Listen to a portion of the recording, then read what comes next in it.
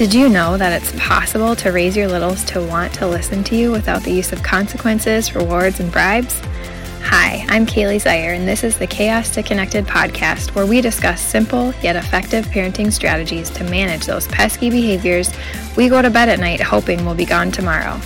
We're going to stand up to societal norms of disconnection, shaming, and punishments so we can take a deeper look into our child's heart. It's there you'll find connection, and there where you'll find more peace, obedience, respect, and joy. So what are you waiting for? We know those behaviors aren't going to go away on their own. Let's dive in.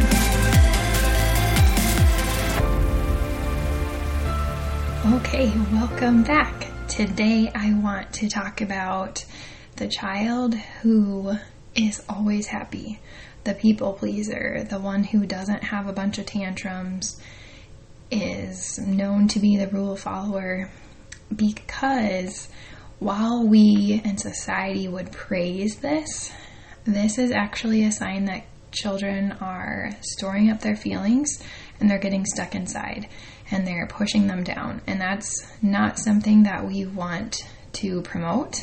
We want to encourage them and to understand that emotions are healthy and they're normal and they need to feel safe, that they can let them out.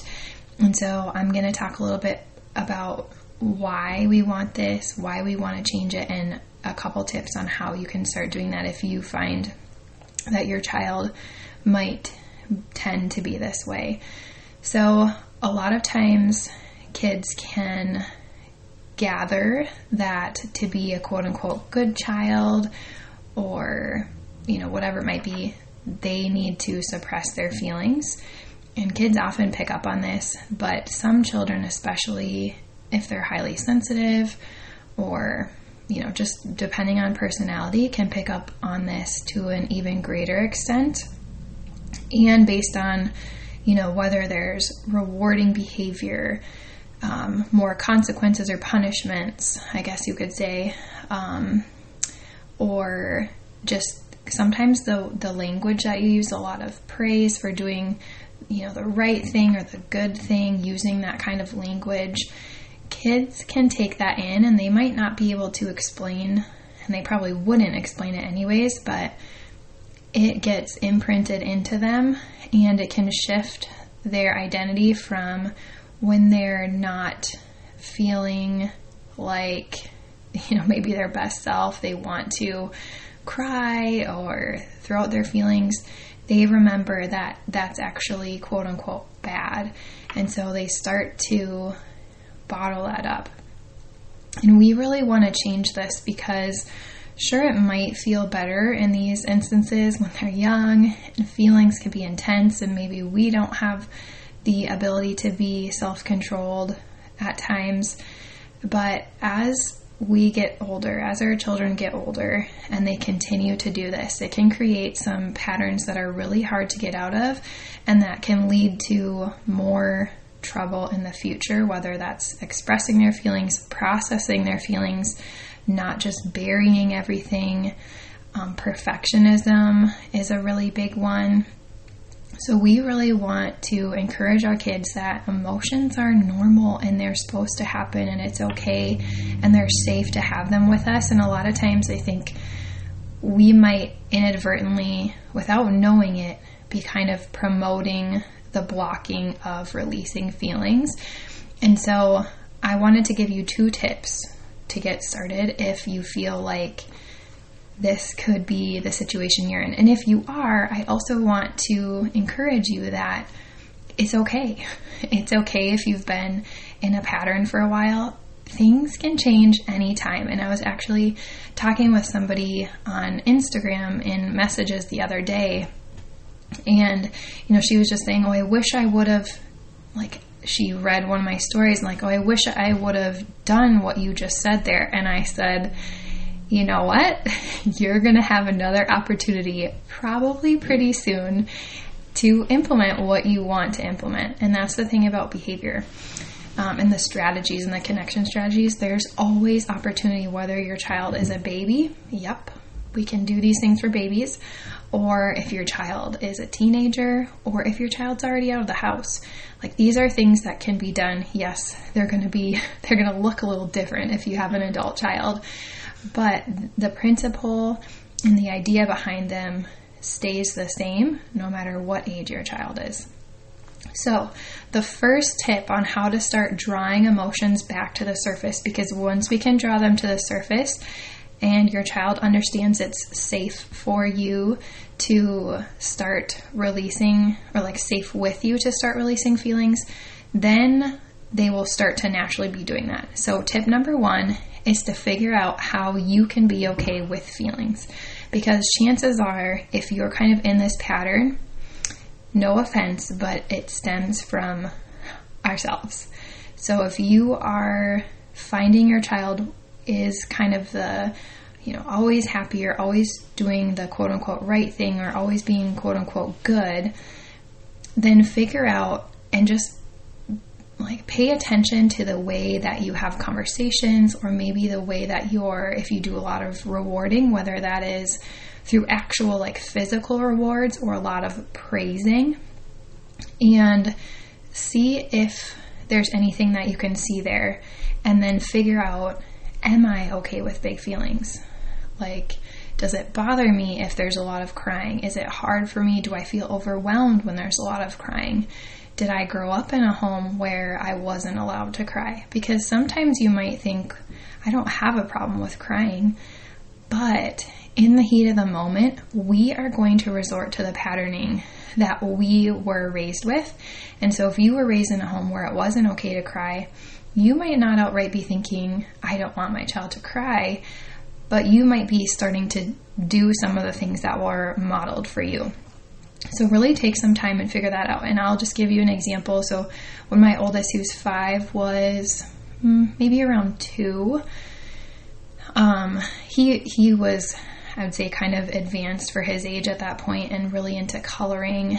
He had a pretty big vocabulary already. And there was a point where he didn't want to color because he could see the difference between my coloring inside the lines and his coloring, and he couldn't color the same as me. And at that point, that was pretty early on in my journey of learning all of these things. And we did do a lot of praise, a lot of good job. And he had this idea of like, oh, I don't want to do it now because it can't be perfect, or it's not perfect.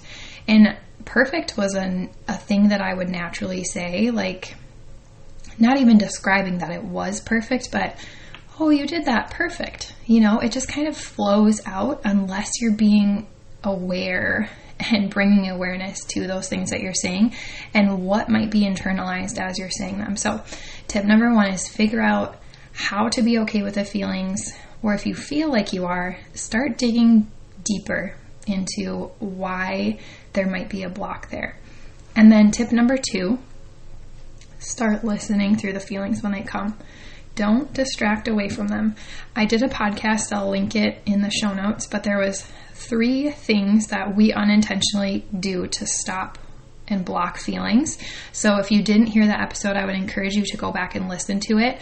And then just say things like, it's okay to cry. It's okay to have big feelings. I cry when, and give an example, or I cry when I'm sad too. Kids need to understand that, especially if they feel like they're in a pattern of crying is not okay, they need to understand that we cry as well, even if it's not very often, that we still have feelings too, because it might seem obvious to us, but their cognitive capacity is much different than ours, and they don't necessarily think that way. And so just providing examples and sharing with them that we do it too, or even other like siblings or family members, so that they don't feel like they're being isolated. And bonus tip, start doing special time.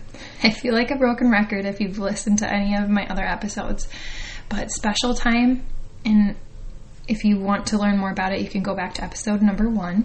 That's how important I think it is. I made it into episode number 1. But special time, different than one-on-one time, builds connection, trust, and safety. So if you have this challenge of your child doesn't fully want to acknowledge or share feelings, doing special time will start to help your child build that trust and that safety to start expressing some of those feelings as special time comes to an end. And so if you are just really struggling through it, that would be a really good opportunity to start encouraging it more and more. If you would like some more specific ideas for your child or your situation, I do offer one-on-one coaching. I do 45-minute to 1 hour sessions where we talk about the challenges you're experiencing, and I give you a well-rounded behavioral blueprint of things that you can go forward and start implementing. So this includes things like behavioral strategies, it includes sensory input strategies, and it includes these connection-focused strategies. So it's a really well-rounded group of strategies that are simple to implement. I'm not going to say easy, but they're very basic and simple. And once you have these tools, you can continue to use them for any child, for any age. They don't change. There's just little tweaks here and there based on your specific environment and situation, that sort of thing. So if that's something that you're interested in, I will also put the link in the show notes for that. And you can even book a discovery call if you want to just find out if it's something that might be helpful for you and your family. So in the end, just remember, feelings are a good thing. And if we have a child who is only expressing mainly one feeling or is not doing age-appropriate tantrums and meltdowns, while at first that might be like, yes, we have a quote-unquote good one, often those are ones that we need to be even more, maybe not concerned, but aware of, that they're blocking their feelings and they need to get them out, because emotional stuck feelings can manifest into physical illnesses, chronic illnesses in the long term, but it can also impact their mental health as well. So it's something that's really important to start diving into. And again, it's simple, not necessarily easy, but pick something and start getting to it. All right, go on and get connected. Real quick, before you go, if you felt encouraged and inspired by listening to this show, I'd love for you to leave a rating or review over at Apple Podcasts so we can spread the word to help other mamas feel less alone and find beauty in the behaviors. You can also take a screenshot of this episode, share it over on your Instagram stories, and tag me at Kaylee Jo Zier, and we'll all do a little happy dance together. I'd love nothing more than to cheer you on along this journey. This work is so hard, but don't forget, God has not only called you to it, but He has equipped you for it. Now go get connected. I'll see you next week.